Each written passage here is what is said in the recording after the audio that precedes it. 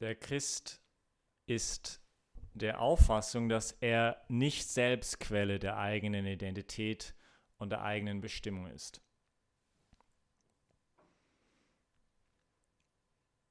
Er ist vielmehr überzeugt, dass ihm diese durch eine Beziehung aufleuchtet und zuteil wird. Durch einem Du. Und durch einem Du, den im letzten wir sagen würden, Gott selbst ist.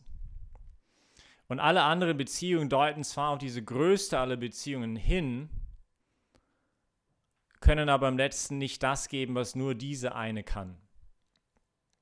Und dass dem so sein könnte, erahnt vielleicht auch der Nicht-Christ in seinen Liedern und Filmen und Gedichten.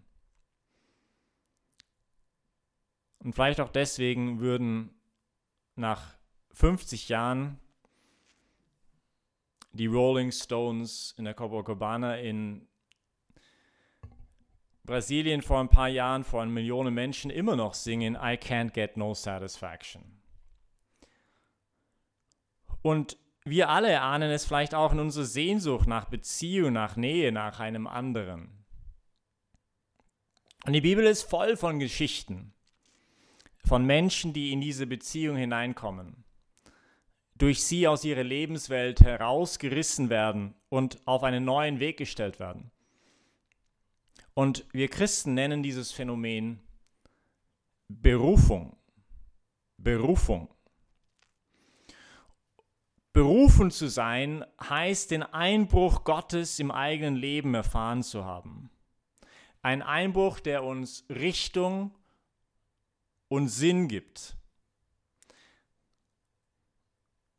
Und mit Berufung meinen wir ja die großen Fragen, nicht soll ich jetzt heiraten, soll ich ins Kloster gehen, aber nicht nur die großen Berufungen, sondern auch die kleineren Berufungen, die es so geben kann.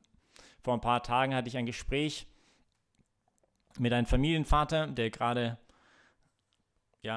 einen Job so ein bisschen im Moment merkt, okay, es kommt jetzt der nächste Schritt irgendwie dran und überlegt, soll er zurück nach Deutschland gehen oder soll er nach Afrika eine Mission mit seiner Familie? Seine Kinder sind jetzt 18, 19 Jahre alt, sie haben da irgendwie seit einem Jahr bewegt ihn das sehr stark, dieser Gedanke.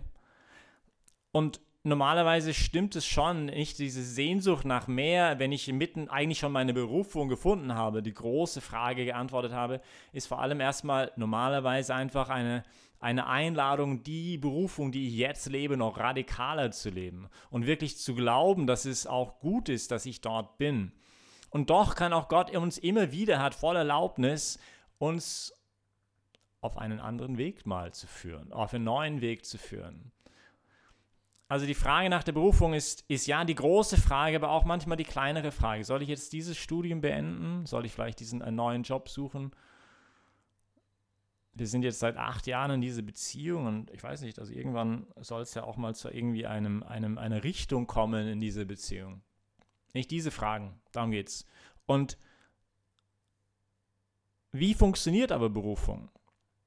Und wie können wir uns gegenüber diesen Einbruch Gottes, diesen Ruf Gottes auch verhalten? Und da gibt uns das Evangelium, diese Bibelstelle, die wir gerade gelesen haben, ich glaube, ein paar Tipps. Und ich würde gern im einigermaßen Schnellverfahren durch 5 von diesen Tipps einfach mit euch kurz betrachten. Das erste, Jesus stieg in eines der Boote, das den Simon gehörte. Das heißt, das Erste, was, glaube ich, es braucht von unserer Seite, ist wirklich der Glaube daran, dass er mich rufen kann. Der Glaube an seine barmherzigen Liebe. Als die Volksmenge Jesus bedrängte und das Wort Gottes hören wollte. Das Volk wollte jetzt das Wort hören. Nicht ein Wort ist nicht irgendein Ton, es dringt in uns ein wie Feuer, wie Wein, nicht diese Feuer von oben, das in uns brennt und wo wir merken, da ist etwas, was mich bewegt und mich in eine Richtung, irgendwie eine Schwingung in mir irgendwie verursacht und da möchte ich eine Antwort, nicht? Und diese Menschen kommen zu Jesus, sie bedrängen ihn regelrecht und sie wollen eine Antwort. Aber Petrus sitzt daneben und wäscht seine Netze. Also er ist irgendwie taub für dieses Wort. Das heißt, er wird berufen von Jesus. Jesus steigt in seinem Boot hinein, nicht weil er so gerade so ein großer Suchender gewesen ist. Nicht darin besteht die Liebe, dass wir Gott geliebt haben, sondern dass er uns geliebt hat und seinen einzigen Sohn für uns hingab, würde der Apostel Johannes in seinem ersten Brief in der Bibel auch uns erinnern. Das heißt, in der Berufung geht es auch darum zu erwarten, dass er unerwartet kommt. Er wusch gerade seine Netze. Jesus war da, aber hat ihn anscheinend nicht bemerkt, der Petrus, oder wenigstens nicht seine Aufmerksamkeit gegeben. Es war nicht gerade so, dass er auf der Suche nach Jesus gewesen ist. Nicht, wenn der christliche Glaube ist ja nicht so sehr ein Glaube der Suche des Menschen nach Gott, sondern vielmehr die Suche Gottes nach den Menschen, nach mir. Mit meinen Vornamen, meinen Nachnamen. Jesus begegnet Petrus nicht in der Synagoge. Er wusste, er würde ihn dort nicht antreffen, sondern inmitten seiner Lebenswelt. Und das heißt irgendwie, dass wir auch ruhig erwarten sollen und dürfen, dass Gott uns tief in unserer eigenen Lebenswelt begegnen will und dort absteigen möchte mit uns. Es geht nicht um eine oberflächliche Begegnung mit ihm. Was ist das Boot von Petrus?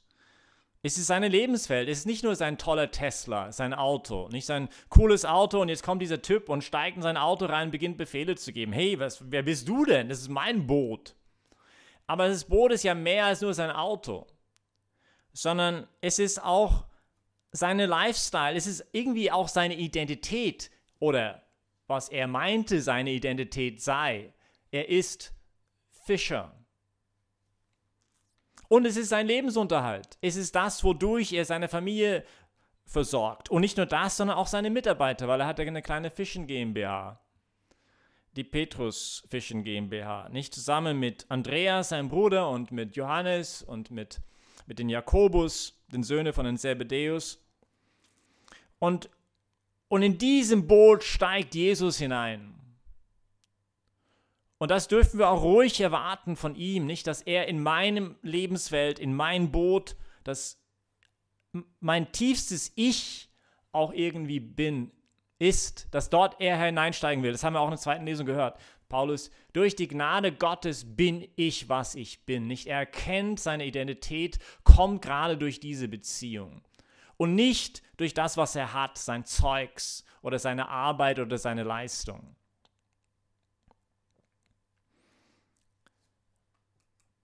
Werft eure Netze aus. Das ist das Zweite, das wir sehen. Nicht Jesus, der Petrus jetzt irgendwie einlädt, einen Weg mit ihm zu gehen. Nicht? Es geht hier darum, zu erwarten, dass nicht alles auf einmal klar und sicher sein wird. Es wird nicht immer ganz klar sein, ganz am Anfang von unserem Weg der Berufung. Es geht um Schritte, manchmal große, manchmal kleine. Nicht alles auf einmal. Nicht Jesus, das ist so schön, er bittet den Petrus am Anfang. Er befehlt ihn erstmal gar nichts, sondern er bittet ihn einfach. Bitte, lass mich in dein Boot steigen und fahr ein bisschen weiter vom Ufer, sodass ich zu den Leuten reden kann. Gott ist ein unglaublicher Gentleman, weil er extrem respektvoll ist mit unserer Freiheit. Nicht? Er klopft an die Tür, versucht eine Sehnsucht zu erwecken und dann beginnt er zu predigen zu den Leuten. Nicht auch sehr schlau von Jesus, weil er wusste eben, dass Petrus eben nicht in der Synagoge anzutreffen sein würde, dass er normalerweise überhaupt kein Interesse hatte an der Predigt von Jesus, an diesem Wort. Und jetzt sitzt er in seinem Boot und beginnt zu den Menschen zu predigen. Jetzt musste halt Petrus das ganze Ding anhören, nicht? Und das ist auch so immer so ein erster Schritt auf dem Weg der Berufung, dass man wieder bereit ist zu hören, nicht dieses Wort Gottes zu hören, sich auseinanderzusetzen, auch mit dem Wort der Schrift, nicht, was sagt mir vielleicht das Wort Gottes dazu, hinzuhören im Gebet, nicht, und langsam beginnen wir zu ahnen, vielleicht so ein bisschen, was er will. Manche auf ihren Weg rausfinden, was will denn eigentlich Gott von mir, oder ihr Ding zu finden in der Welt, wofür sie sich einsetzen wollen, glauben erstmal, sie müssen das ganz klar wissen, ganz schon am Anfang, bevor sie irgendwas tun. Und ich glaube, das ist ein großer Fehler. Nicht? Wir sagen auf Englisch, it's easier to steer a moving car than a parked one. Also man kann so viel leichter ein Auto steuern, das sich in Bewegung befindet, als eins, das geparkt ist. Und deswegen ist es gut, auch wenn wir auf der Berufungssuche sind, irgendwann eine Richtung anzugeben, mal etwas auszuprobieren, zu schauen, was sind meine Talente, meine Begabungen, meine Fähigkeiten. Die werde ich erst entdecken im Tun und nicht indem ich darüber nachdenke. Und deswegen ist es gut, einfach mal Schritte zu wagen, mal was auszuprobieren, etwas zu tun und dann langsam ein bisschen zu sehen und dann gleichsam hinzuhören, nicht was sagt vielleicht das Wort Gottes, was sagt jemand, den ich kenne, zu dem vielleicht, durch den vielleicht auch der Herr mir irgendwas sagen will. Petrus macht kleine Schritte nach dem anderen und dann hört diese Predigt auf und der Herr bittet ihn, fahr hinaus in den See, dort, wo es tief ist. Und dann kommt der nächste Schritt. Und der macht es, nicht aus Vertrauen, irgendwas. Warum? Ich habe die ganze Nacht gearbeitet, macht keinen Sinn, aber er macht es, er lässt sich darauf ein und beginnt, einen Weg zu gehen, der ein bisschen counter an seine Intuition ist. Das ist auch ein Grund, warum wir hier im Zentrum das auch einladen, nicht? Wenn jemand das erste Mal vielleicht hierher kommt und vielleicht, überhaupt keinen Zugang hat zur Kirche und so, kann man nicht gleich erwarten, dass jemand dann halt, der mega, irgendein Apostel für die Welt sein wird oder so, nicht? Es geht um kleine Schritte. Du kommst mal zum Gottesdienst, vielleicht nochmal irgendwann, vielleicht beginnst du irgendwann mal eine Geistesbegleitung, vielleicht wirst du Teil von einer Kleingruppe, vielleicht beginnst du dich irgendwann zu engagieren und langsam beginnst du diesen Weg der Nachfolge des Herrn auch zu gehen. Werft eure Netze aus. Das Dritte, was halt geschieht, wir haben die ganze Nacht gearbeitet und nichts gefangen. Und das sagt er darauf hin, wenn Jesus sagt, fahr hinaus, wo es tief ist. Und Simon sagt, hey, es ist Mitte des Tages, es macht null Sinn, was du hier mir gerade sagst. Und außerdem, worum es hier geht, ist die eigene Verletzlichkeit mir selbst einzugestehen. Dass ich nicht unbedingt immer der Oberchecker bin in allen Dingen. Jesus führt ihn genau dort zurück, wo er gerade eben voll gescheitert ist. Er hat keinen einzigen Fisch in dieser Tiefe gefangen, keinen einzigen. Und man kann sich das vorstellen, oder?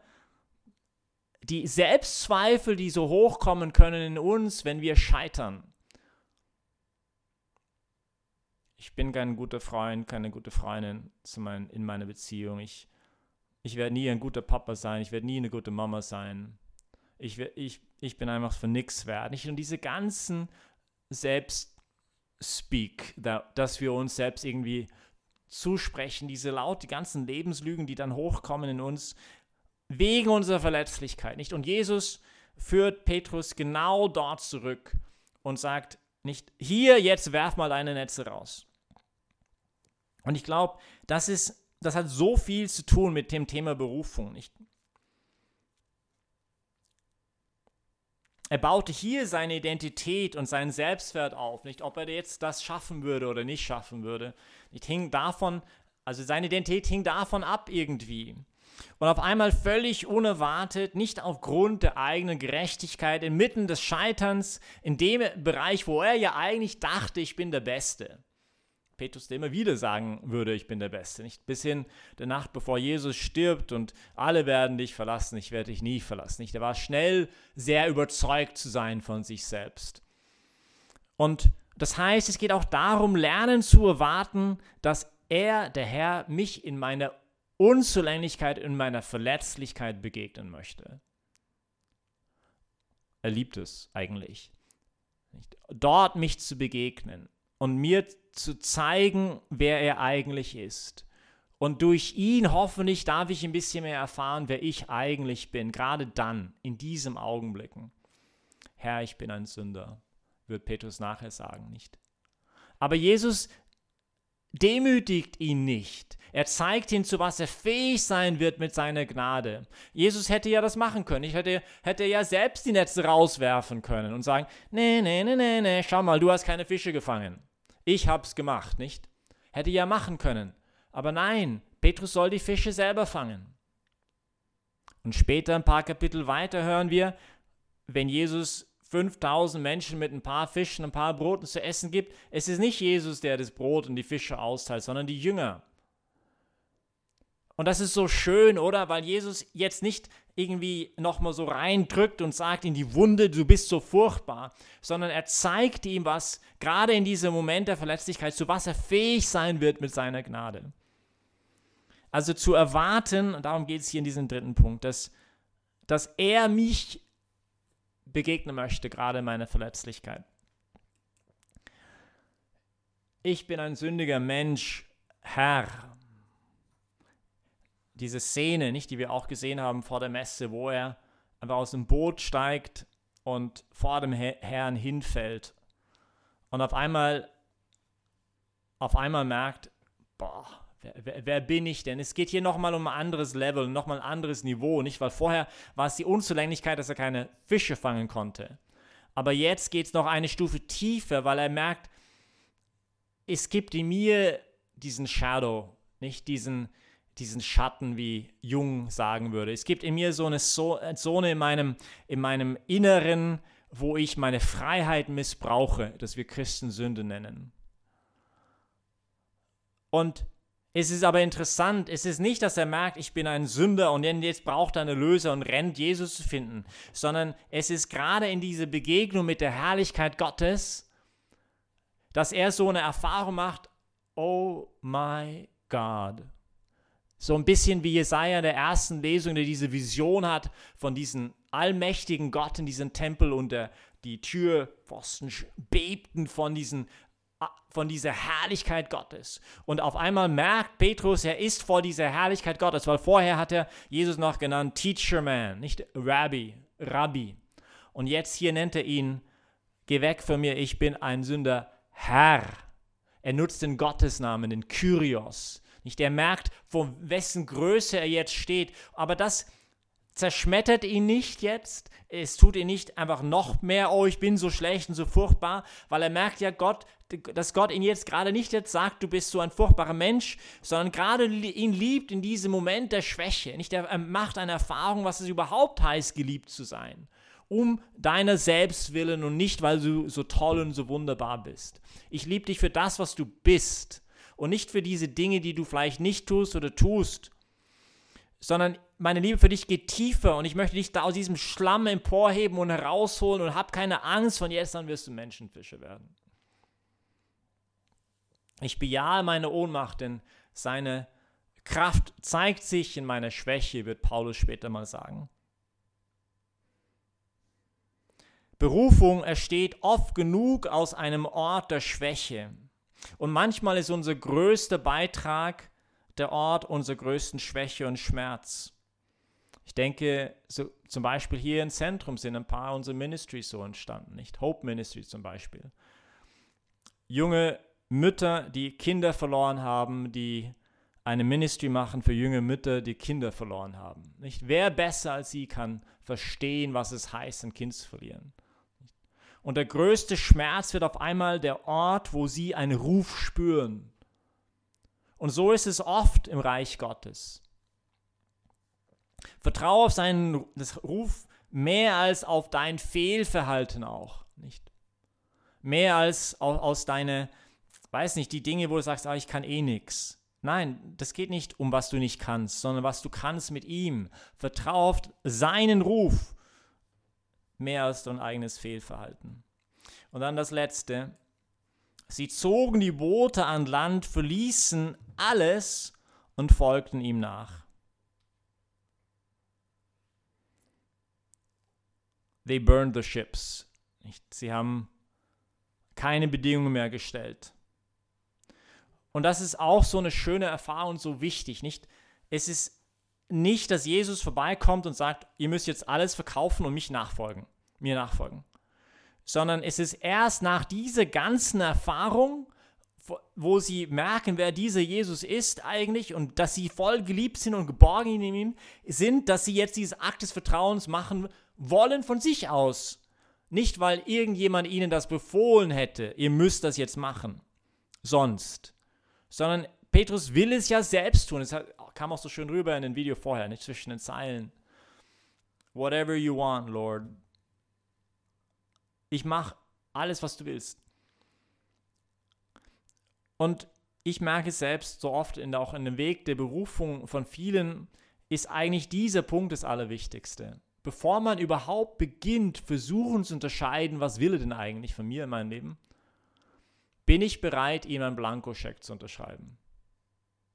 Das ist für die meisten der schwierigste Schritt. Nachher ist das Unterscheiden, ja, das kommt dann irgendwie auch nachher. Aber erstmal diese Bereitschaft, ein Stück Papier zu nehmen, meinen Stift rauszunehmen, meinen Namen zu unterschreiben und sagt, Herr, du kannst auf diesem Ding jetzt draufschreiben, was du willst. Ob es jetzt nach links geht oder nach rechts geht, mir ist es egal, solange ich mit dir gehen kann. Und Petrus ist bereit, jetzt diesen Schritt zu machen. Warum? Ja, weil er gerade das alles erfahren hatte. Und dann macht es Sinn. Und dann ist es erfüllend. Und dann kann man Gott loben und preisen, wie Paulus in der 2. Lesung. Durch die Gnade Gottes bin ich, was ich bin, und seine Gnade war in mir nicht wenig, nicht? Sein gnädiges Handeln an mir ist nicht ohne Wirkung geblieben. Mehr als sie alle habe ich mich abgemüht. Nicht ich, sondern die Gnade Gottes in mir und zusammen mit mir. Beten wir füreinander, dass der Herr uns da helfen möge, dass wir, jeder von uns, auch immer tiefer in die eigenen Berufung hineinfinden darf und dass auf diesen Weg erstmal wirklich glaubt an diese barmherzige Liebe, dass er mich berufen kann, dass er mich rufen kann. Dass wir auf diesen Weg nicht versuchen, alles auf einmal zu machen, sondern dass wir einfach beginnen, mal Schritte zu setzen und den Mut haben, Entscheidungen zu treffen. Dass wir unsere eigene Verletzlichkeit uns selbst eingestehen. Und dass wir mehr auf seinen Ruf vertrauen, als auf das eigene Fehlverhalten und dass letztendlich wir auch bereit sind, uns in diese Haltung der Verfügbarkeit vor ihm hinzustellen und sagen, Herr, wohin soll es gehen? Ich bin bereit. Sende mich, wie Jesaja in der ersten Lesung heute. Sende mich, ich bin bereit. Amen.